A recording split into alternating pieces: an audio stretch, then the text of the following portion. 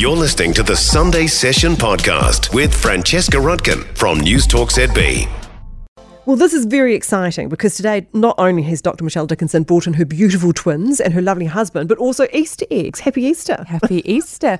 If anybody wants to do a science experiment with us at home, run and grab, if you haven't devoured it already, run and grab some chocolate. Ideally your chocolate Easter egg, but go get it now because we're going to do an experiment based on some cool research that came out this week. Okay, tell me about it. Well, I've brought an egg for you. Thank you. I haven't opened it, so you can hear it rattling. We're going to find out what's inside. I'm going to hand it over, Francesca, and just open your egg, bash it however you would normally break up your chocolate Easter egg. Do you know what? I don't think I've had an Easter egg this big. This is a big Easter egg, by the way, folks. This is like, a real big one that the kids get. I don't quite know what to do. I'm just whack it on the table. Okay, here we go. Okay, I've done it. Okay, so everybody at home, grab a piece of your chocolate. Okay. Now, here's what I want you to do. Take a piece that is bite-sized, and I want you to... This one's got Maltesers in it as well. It's the gift that keeps on giving. Okay, I've got my little bit of chocolate. Put it in your mouth, everybody. Put it in your mouth and just feel that sensation. Should be melting, covering your mouth, feeling delicious, feeling quite moreish. So this research is published in the journal Applied Materials and Interfaces, and it's a group at the University of Leeds who study what is my type of studying. It's called tribology, which is engineering for how things slide against each other, basically. And so is it yum? Do you go, I think I'd like another piece of chocolate, please? I love chocolate. Yeah, okay. So I'm probably not the best person. Could you have to take that bias, excuse me? No, you have to take that bias into account? Most people are biased. So what the study looked at is why is chocolate so moreish and so irresistible? And obviously it's sweet, which is one thing, but it's actually to do with the mouthfeel, how it feels in your mouth. And it feels smooth and lovely. And you go, I want more of that feeling in my mouth. And before you know it, the whole egg has gone. So they said, why does that happen? So they 3D printed a tongue, a pretend tongue, and they got some artificial synthetic saliva and some great chocolate, and they ran some experiments of rubbing them all together.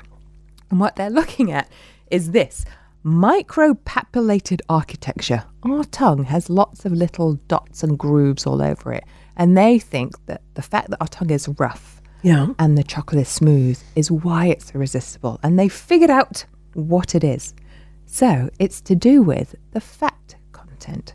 So when you put the chocolate in your mouth, you can have another piece. You can have some more while we're talking. Well, this is the problem. I am sitting here now looking at this egg going... Put it in and I'll tell you what's happening. So we're going through what's called a phase change material. The fat is solid in the egg. As soon as it touches your mouth, it warms up and it turns into a lovely fat liquid. That's going to coat your whole tongue and all of the inside of your mouth, which is going to make the rest of the chocolate experience really smooth.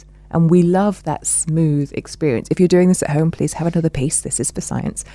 And so what they found is the fat coating your mouth is the important bit. Now, this is where it gets interesting because many of us who struggle to say no to chocolate go, it's not great for me. I should probably only have a little bit, or I wish there was a healthier chocolate. And what they've said is actually what you could do if you wanted a healthier chocolate is just put the fat on the outside coating of the chocolate so it lines your mouth, and then the inside has a lower fat content, but it doesn't matter. It will taste just as good because your mouth is already lined with the fat.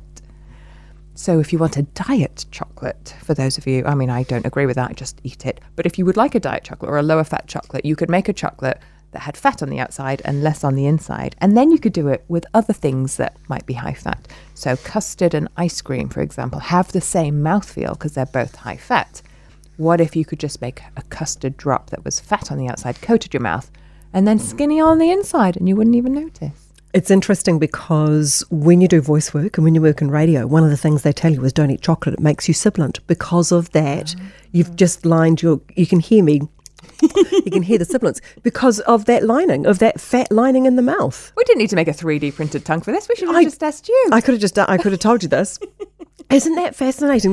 Did they have to make the 3D They did a 3D printed tongue because they wanted to really control how many bumps and grooves. And then they made a tongue that only had one bump on it to see whether the bumps had an effect on how all of this meshing around in your mouth. So yes, they needed to control it because our tongues are not the same.